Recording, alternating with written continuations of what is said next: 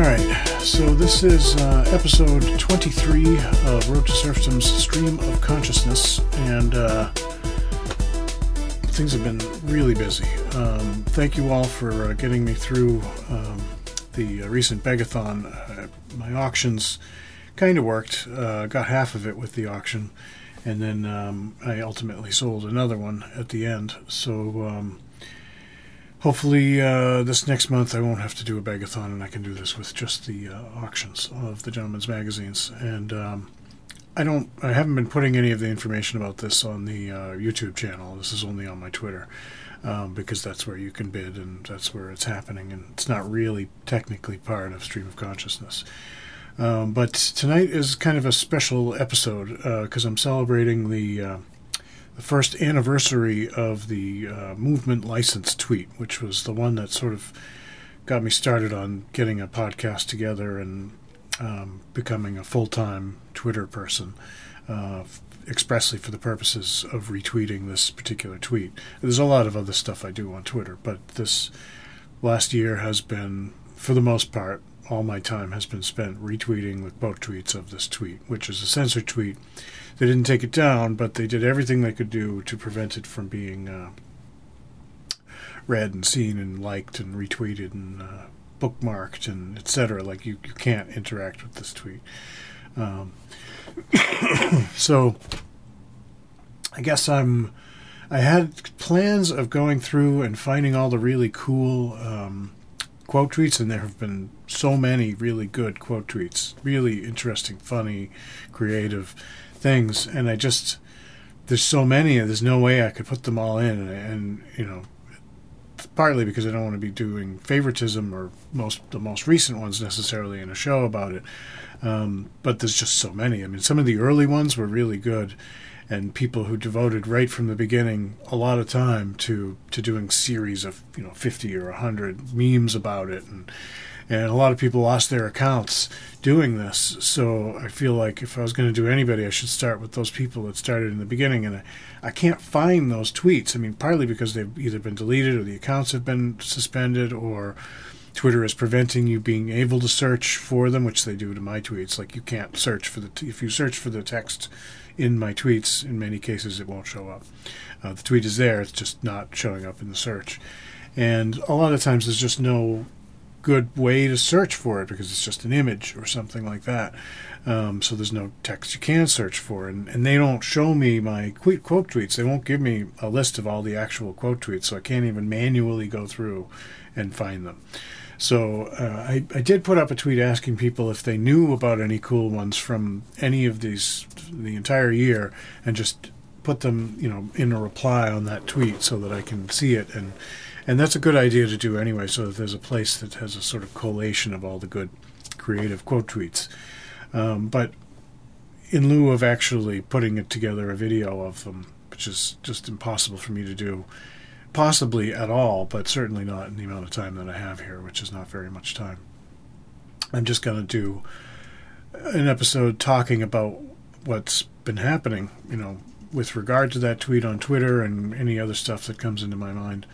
And also just to toast all of you for helping and for seeing the light and really just for being there. So I got a nice little bottle of bourbon here, and I will start with a little bit of Whiskavaha. Well, it's bourbon. It's not really Irish whiskey, but so sláinte.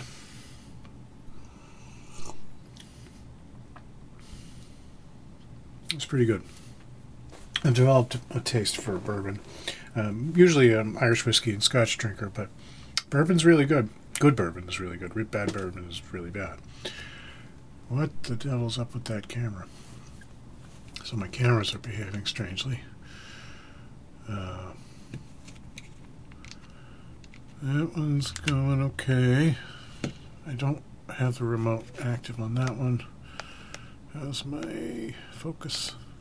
And this is, by the way, t-shirt that was from my old radio station back in the 90s, WZBC. And Magnus Johnstone actually did a Arab music show after my show on ZBC on Sunday nights.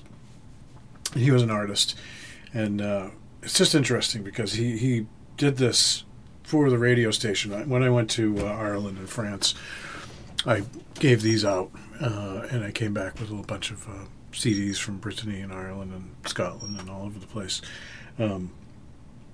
But it's weird, in the 90s, Baby and Bugs was, the radio station was a weird electronic experimental music radio station, so, and it's the station I grew up listening to. That's what I grew up listening to, was experimental, weird music. So I'm friendly to the weirdness. I think the weirdness is creative and good and cool. And ZBC is kind of the best in the world for that kind of stuff. If something is totally unsaleable on any commercial radio station, but still good, then ZBC would play it. And so that's why I was in a band, and the band was, semi-successful for a local band in Boston. And I got a lot of airplay for my song, so they invited me in for an interview, and they said, hey, we don't have an Irish music show. But the band I did was kind of electronic Irish music. And they said, would you like to do a radio show? And I said, damn, yeah, absolutely. And so that's how I started my radio show in the beginning. And I was only like 15 or 16 years old when this happened. I didn't actually have a car to get to the radio station, and I didn't have, if I get my times right, I think that's about right. It was tricky in the very beginning, and I didn't really know very much about Irish music either. I grew up in an Irish family, and we sang songs and stuff, but that's, American Irish folk, what I call Irish folk music, not really traditional music, not really tunes or songs in Irish or anything like that. It's not that you can't have songs in English that are Irish songs, but there's a difference between sort of folksy, contemporary songs and traditional, it's a kind of a difficult thing to qualify exactly what is traditional music, because there's a lot of brand new traditional. I'm trying to do traditional music in electronic music format, for instance, and so I'm going to take traditional tunes and put them to crazy electronic weird sounds and instruments and in arrangements that are totally not traditional, but I think of it as traditional music because it's the tune, right? Whereas there are songs that I'm going to do that take the original lyrics from a contemporary folk Irish song and put it against electronic Irish music, and I won't consider that traditional music. But it is, it's in the vein, it's in the genre, sort of, kind of. I don't know. It's something nobody else has done, and I've been trying to do it for 30 years. I started with doing it, and then I got the radio show, and honestly, when I started doing the radio show, I just kind of gave up on doing music for myself, because the actual musicians in Irish traditional music, the players are phenomenal. The ones that I was in Boston, so I had access to all of the best musicians in the world. They were all here, or they would come through town. And there was, I was not the only Irish radio show in Boston. There have been others that were on the air longer than I was at the time and have since been on since. But they don't really, there's something about traditional music, from a musical standpoint, from a sort of virtuoso. I was looking for the virtuosic performances of the best material, and in my mind, traditional music, what makes traditional music good is the fact that you've got this hundreds and hundreds of year-long shit filter, where a tune may have been written 400 years ago, and it has evolved over time. It's maybe gotten faster, had some new parts added. People play it differently depending on where they come from. There's a Clare style and a Kerry style and whatever. But there is this core, this tune that is the traditional music, and only the best tunes survive. It's kind of an analog for capitalism in a way. Something will not endure unless it really merits endurance. And you can try to force it, you can try to make new stuff, and if it lasts, it's good, but it will only last if it's really good. And these original tunes that, I don't know why I'm going off on this about Irish music. Maybe it's because I'm starting to drink here. But anyway, again, cheers to everybody. I really appreciate all the help, and I believe we're going to get through this. It's not going to be easy, but we're only a year into this from that tweet.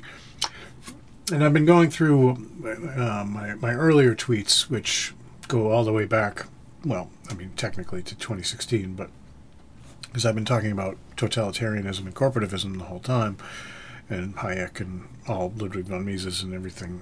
I'm into Austrian econ. I was really shocked that, maybe it's because I know about totalitarianism specifically, but I was really shocked that there weren't more Austrian economists who said, "Yeah, this is what happens. This is the beginning." I hear you. I totally agree. Because I was going back and I found one of the first tweets. It wasn't the first tweet, but it was the first very explicit tweet to call out what was happening as the beginning of totalitarianism, and that was August 15th, 2020, which was just after the beginning of the lockdowns. And I remember telling my brother at the time, I said, I'll lay my name on this. If we let them do this, they will not stop. And he was saying, no, they're telling us it'll only be 2 weeks. And I said, they never limit anything. It will just expand. And at the time, I was only vaguely aware of some of the stuff I've learned since. I don't think I even knew about the lockstep document, or maybe I had just discovered it. And all of my previous information had been kind of scant and made from my limited exposure to conspiracy theory stuff, which I didn't necessarily deny, but I never really took to be. And again, I didn't deny it, and I didn't say it wasn't real, and I took it seriously, but somehow it just didn't add up. And I guess what it is I didn't think there was anything I could do about it. So what was the point? I'm not going to stand out in the street corner with a sign that says the end is nigh and they're about to kill us, because I didn't really have any proof. This is all just hearsay, and most of it is based on things like the silent weapons for quiet wars documents and other things that are just there's no real proof where that came from. All you can do is point to all the examples, and there are myriad examples of consistency in government policy with this apparent desire to kill off most of the human race. So now we have our evidence. Now we have our proof. They have openly declared war on the human race. And so we have to get ourselves out of this. And obviously, government is not going to stop itself. And corporativism, I'm trying to clearly identify and describe what corporativism is, because in the government of corporativism, the government form of corporativism, corporations are subsidiaries. They're like virtual departments or agencies of the government. They do what the government tells them, and they get paid by the government. And their job is to enact these socio-economic policies that government would otherwise, in a ostensibly representative republic, it would be illegal for the government to do these things. But when they surreptitiously enact corporativist policies in this way, they're able to do it. So I'm trying to make it clear that the people on the left who say the corporations are evil are totally right. But they don't get it. They don't understand that they're part of the government. It's not that the corporations have taken over the government or are telling the government what the corporations want the government to do. That's not what's happening. That would be in classical liberalism, to us Austrian economists, what's called regulatory capture. And although that is always a concern whenever you have government grow large enough to interfere and you have interventionism happening, which is, there are a lot of these simplifications that are appropriate, but they fail to integrate the whole idea. Ludwig von Mises reduced it down to interventionism, which I think is a great way to say it, but that doesn't really communicate the direness of our circumstances. Ayn Rand, would call it mixed economy. And mixed economy is a perfectly adequate way of describing the mixture of socialist and capitalist policies, but there aren't really any capitalist policies. She was under the impression that these business leaders were shooting themselves in the foot and funding these terrible things because of moralism and whatever and altruism. And to some extent, of course, that's true, and she was analyzing. She was not an economist. In herself, she admitted she was not an economist. and she didn't really know, or maybe she was just reticent to admit that it was corporativism, because again, you have to remember, Ayn Rand came from the Soviet Union, and her family had been, devastated by communism, and she saw America as the only, and it was truly the only counter in the world to global communism, which was aggressive and armed with nuclear weapons, and et cetera, et cetera, et cetera. So it would be very difficult to expect Ayn Rand to talk shit about America, about this corporativist thing, because A, she may not have known about it, and if she did realize what it was, in as precise a way as I have come to understand it, she may have felt like, well, so be it, that's a problem down the road. It's better than communism. I mean, that's what a lot of people think, is they think, well, I'd rather have, corporations in the government's pocket than have the government be totally in control of everybody overtly. At least they have to pretend that there's some private commerce going on. But, do they even? Is there really any pretending going on anymore? I don't think so. This is overt fascism. This is corporativism. This is totalitarian global corporativism. And it's affecting everybody, and it's bound into this ideology of Malthusian anti-humanism, which holds as an article of faith that there are too many people and we must cull most of them. And almost everybody, one of the things I'm trying that I think will help, I hope will help people to understand, is that we've all been programmed through what's called cybernetic social engineering, and that's this implementation of cybernetics, which is the creation of self-regulating systems that, resist change and growth and advancement. And usually they're about trying to design a system that will keep itself within parameters. The analogy is the steam engine regulator. But cybernetic social engineering is specifically to program people to, to sort of guide them towards ends that cybernetics wants them to reach. And I think that's pretty much the way it worked. Very successful. And most people think that they arrived at their conclusions on their own as a result. So you ask somebody, about climate change or the birth rate or population size and whatever, and most people have this idea that the world is completely covered in people and they're all terrible people, and like, this is all programmed shit. They got this all from school and media. That none of them came to this conclusion on their own. And if you sit them down and you say, well, show me that where you live. And they say, well, it's not here where I live. I mean, I'm sure there's somebody in some city somewhere where it's really as shitty as they say. But those are cities, and they're few and far between, and even only parts of cities are as bad as the worst case scenario. Cities are crappy places. The world is not a city. The cities are these concentrations of nonsense that are really, kind of little laboratories for this, cybernetics and human management. And they want everybody to go into cities. That's one of the things about Agenda 21. The goal is to make most of the earth uninhabited by humans, except, of course, the people who, are authorized to go out and enjoy the countryside. Everyone else is supposed to go into the cities and be surveilled and managed and not use too much energy and not eat too much food, eat the bugs, etc., etc., don't have sex, or at least don't have children. And I mean, this is evil. And people have this, and a lot of people agree with it on principle because they think they've come to this conclusion on their own. They think that they've arrived at this conclusion that people are bad, and they haven't.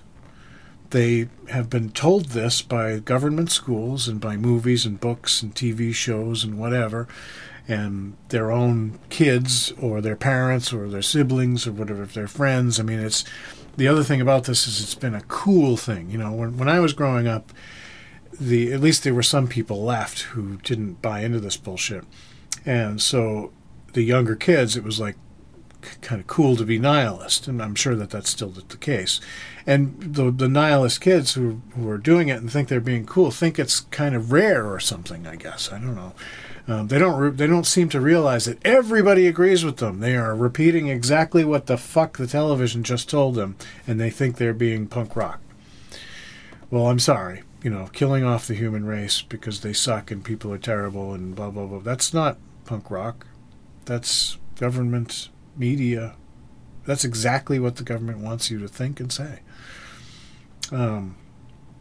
So we've got to stop this. And mass recall, as I've said, is the only thing that I know of and I've analyzed every possibility, every possible way, mechanism, mode of redress, and all of them have been specifically accounted for in the documentation that I have found between Lockstep and Agenda 21 and all the other stuff that's out there, and there's a lot. And it's actually one of the bright sides of this. One of the things that is on that benefits us is that even though so many people agree with this on an ideological level, they don't understand or know that it's an actual active project that's underway. So most of these ideas have to be thought of ahead of time and then woven into the fabric of the false society and then activated. And so if someone comes up with something they didn't anticipate, like mass recall, they don't really have a way to deal with that. They can't just press the button and say, broadcast to all Malthusian and humanists, there is a new thing that they just came up with called mass recall, and we're going to have to deal with this, and this is what you should do. They can't do that because they're not supposed to be killing off the human race. Most people don't believe that they're at war with the human race. So they can't just say, update to the War on the Human Race plan. We need to kill off all the people this way now because they're getting scared and they're seeing what we're up to. They can't do that. So we have an edge here. Mass recall will work. It's peaceful and legal. And they can't update their policies to deal with it. All they can do is run false flag operations.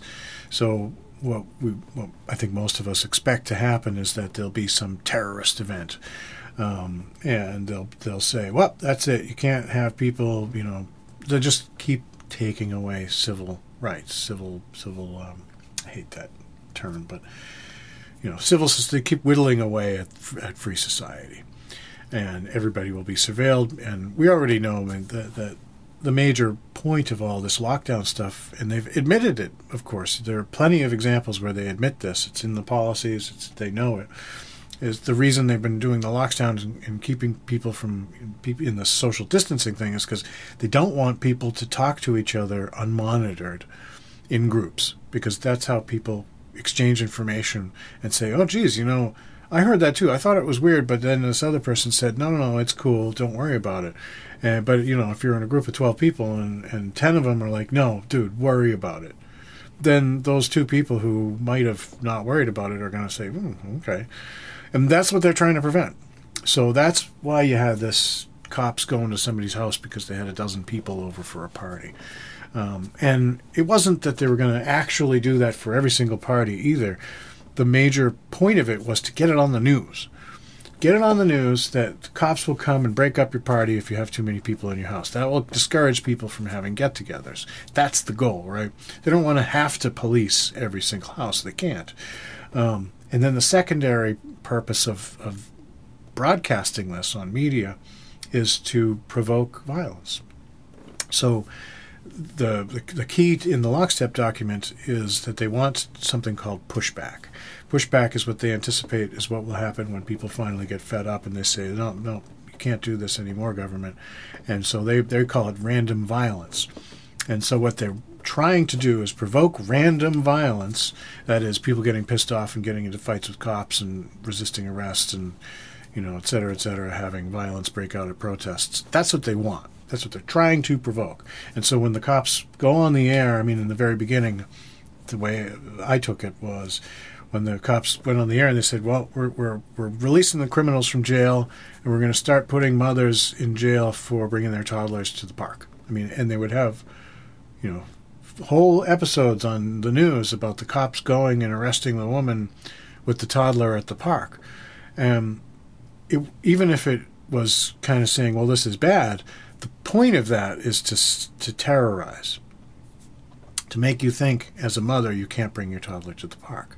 And then also, on top of that, if this would make your blood boil, this would make it much more likely that you would be violent against the police if they showed up and tried to do something, right? That's what they want. And again, it's of course, maybe the police want this too themselves, because the police are always are bullies and they want violence. But again, the police are being used here. So, like, the police don't want, for instance, if everybody has machine guns and they tell the police to do something that will make people shoot the police with the machine guns, that's what they'll do. That's what the plan requires, right? It's not that they care about the lives of the police. Those police would die in that situation. But that would be a useful tool, because then you could say, see, look at what they did to the police. And so the police don't understand. I mean, yes, they're bullies and they're violent and they're stupid, but they are also being used. So this is why it's so difficult. Like even the worst of the offenders at the personal level, when you get to police and even local bureaucrats, they don't really understand what they're doing.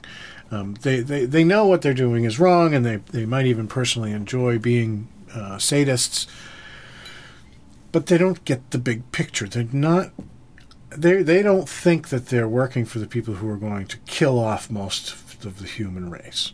That's not what they're doing. That's not what they think they're doing. They probably don't believe it if they've even ever heard anyone say it. So this is why mass recall is the only way out of this. It's peaceful. It minimizes or completely eliminates the possibility of having any violent interactions at all, because if you have all the townspeople peacefully showing up and taking everybody out of power, that's the end of it. There's no violence. And to the extent that there's a risk that the town officials will mass murder everybody in the town, of course that is always a risk, but it's a pretty low one. In a town, again, cities no. Cities are already lost.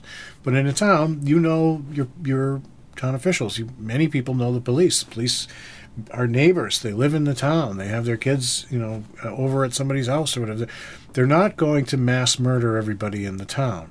They might be sadists, and they might enjoy killing the occasional citizen for no reason, but they're not going to open up with machine guns on thousands of people in the street.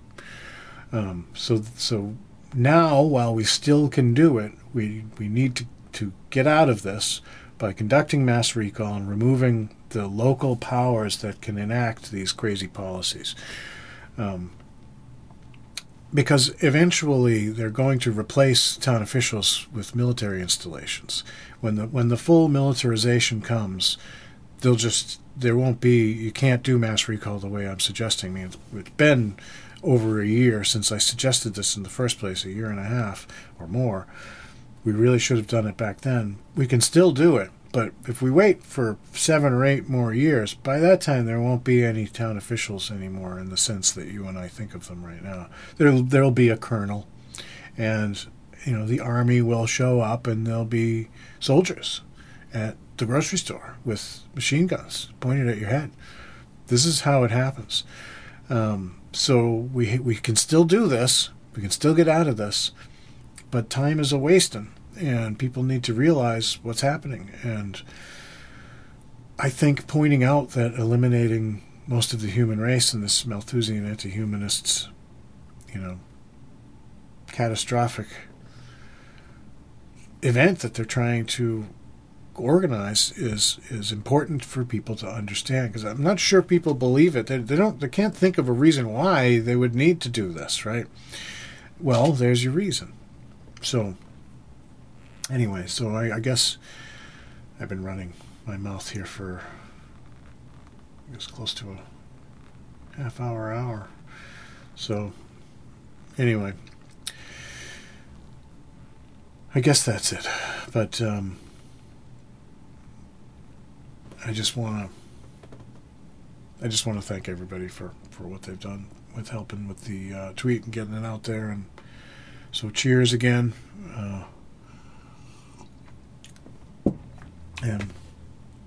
And hopefully we'll put together that tweet that has the collection of all the cool quote tweets, because I would like to put that together. Maybe I'll do another show later that integrates them into some kind of video, but there's just no way for me to do that right now. So, I don't know. 1 year. Let's hope it doesn't take another year for mass recall, but it might. You know, my original... I've been conservative. I mean, to some extent, in other ways, I've been kind of over the top, but for the most part, I've been very conservative in my predictions. And I had done a poll asking people who didn't believe that this is the beginning of a genocide, how many people would need to die before they would say, maybe there's something wrong.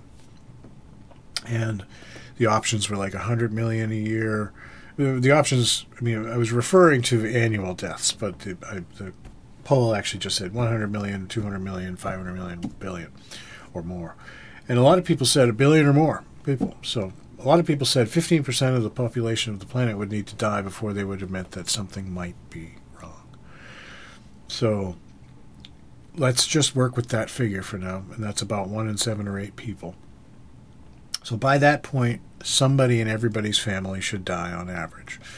And that anecdotally it's about right. Like, you will only really notice it when about that many people die.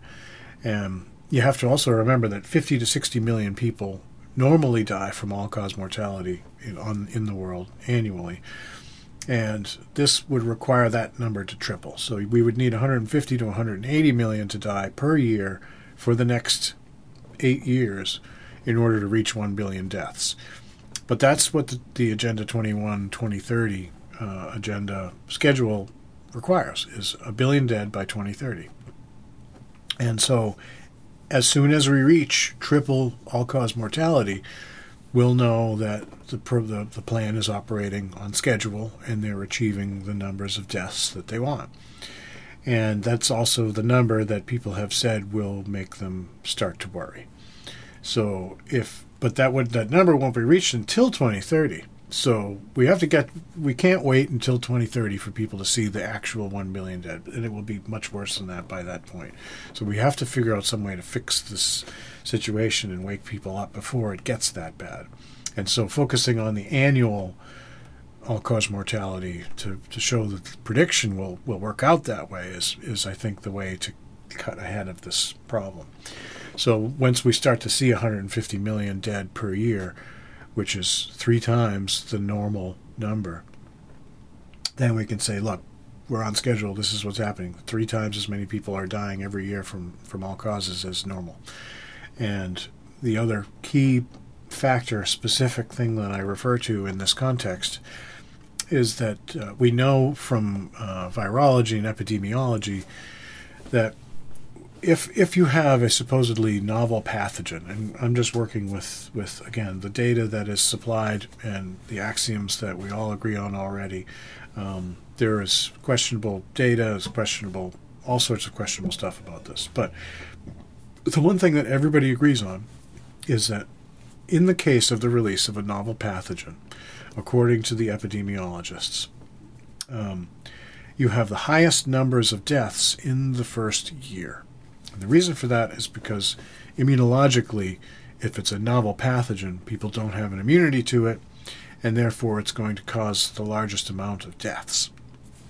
Now, as the pathogen mutates and the surviving mutation, because most mutations do not survive. They're mutations that cause the thing to not work. The mutations that do survive, that means that they're communicable to other people, and then those people communicate it to other people. In order for that process to happen, it has to be less deadly.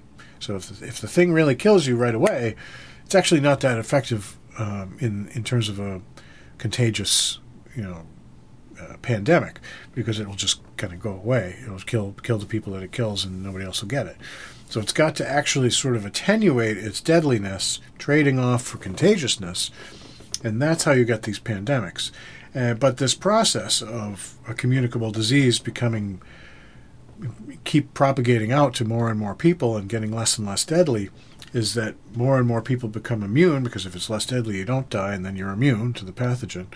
and it becomes less and less deadly and more contagious, and eventually you reach this point which we call natural community immunity, where most people have been exposed to some version that was not particularly deadly, and that has given them immunity to all versions, including the very, very deadly early versions.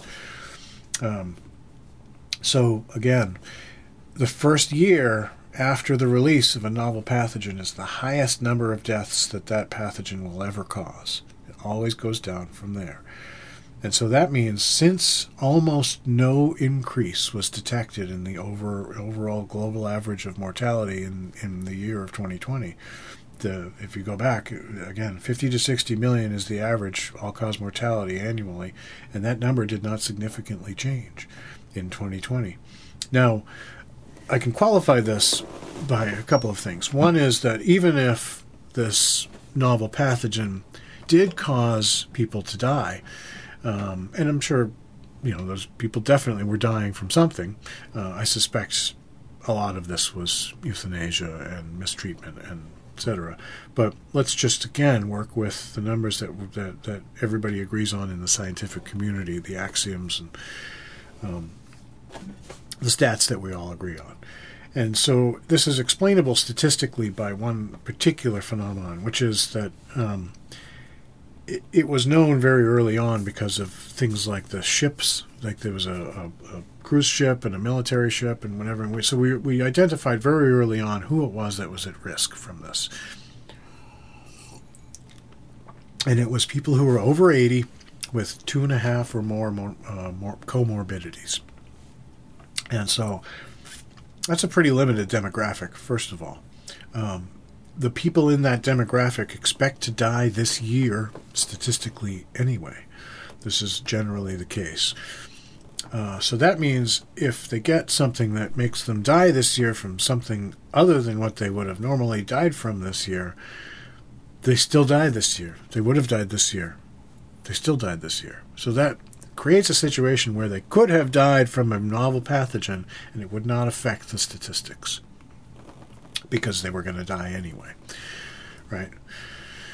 So, but we have this other point, which is that the highest number of people die from the pathogen in the first year, and it always goes down from there. And so any increases that we see after the first year cannot be due to the pathogen.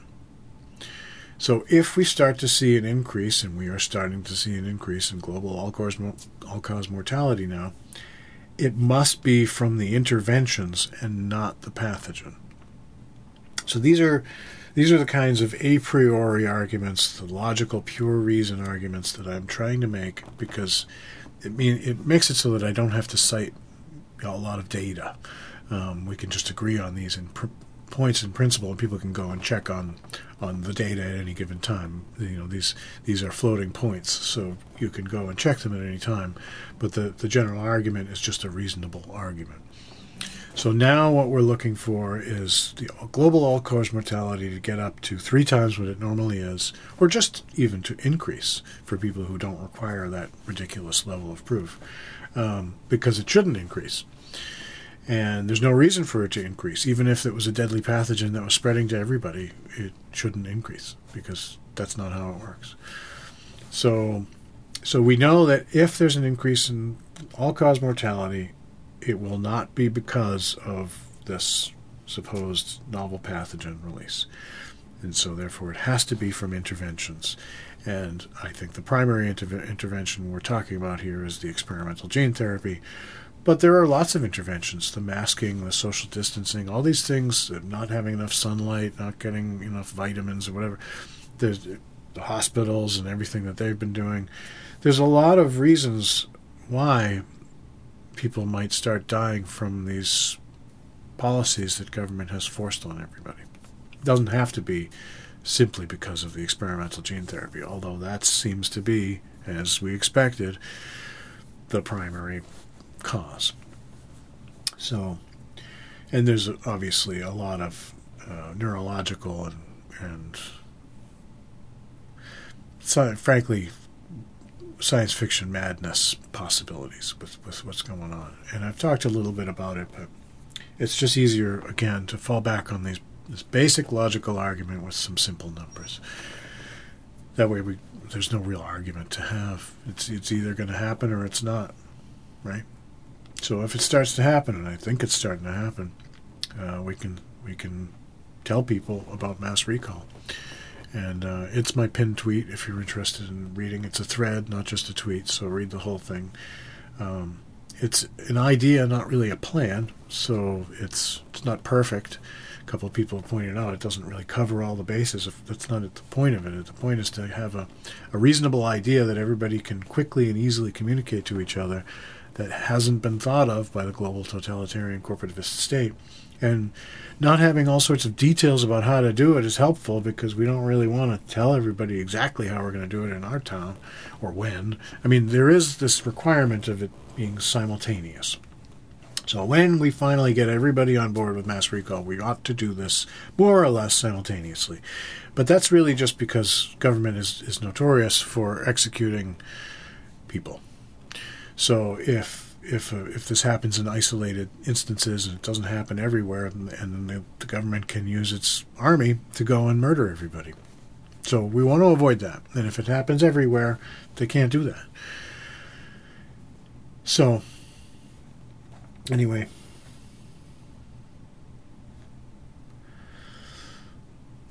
we'll get through this. We will get through this.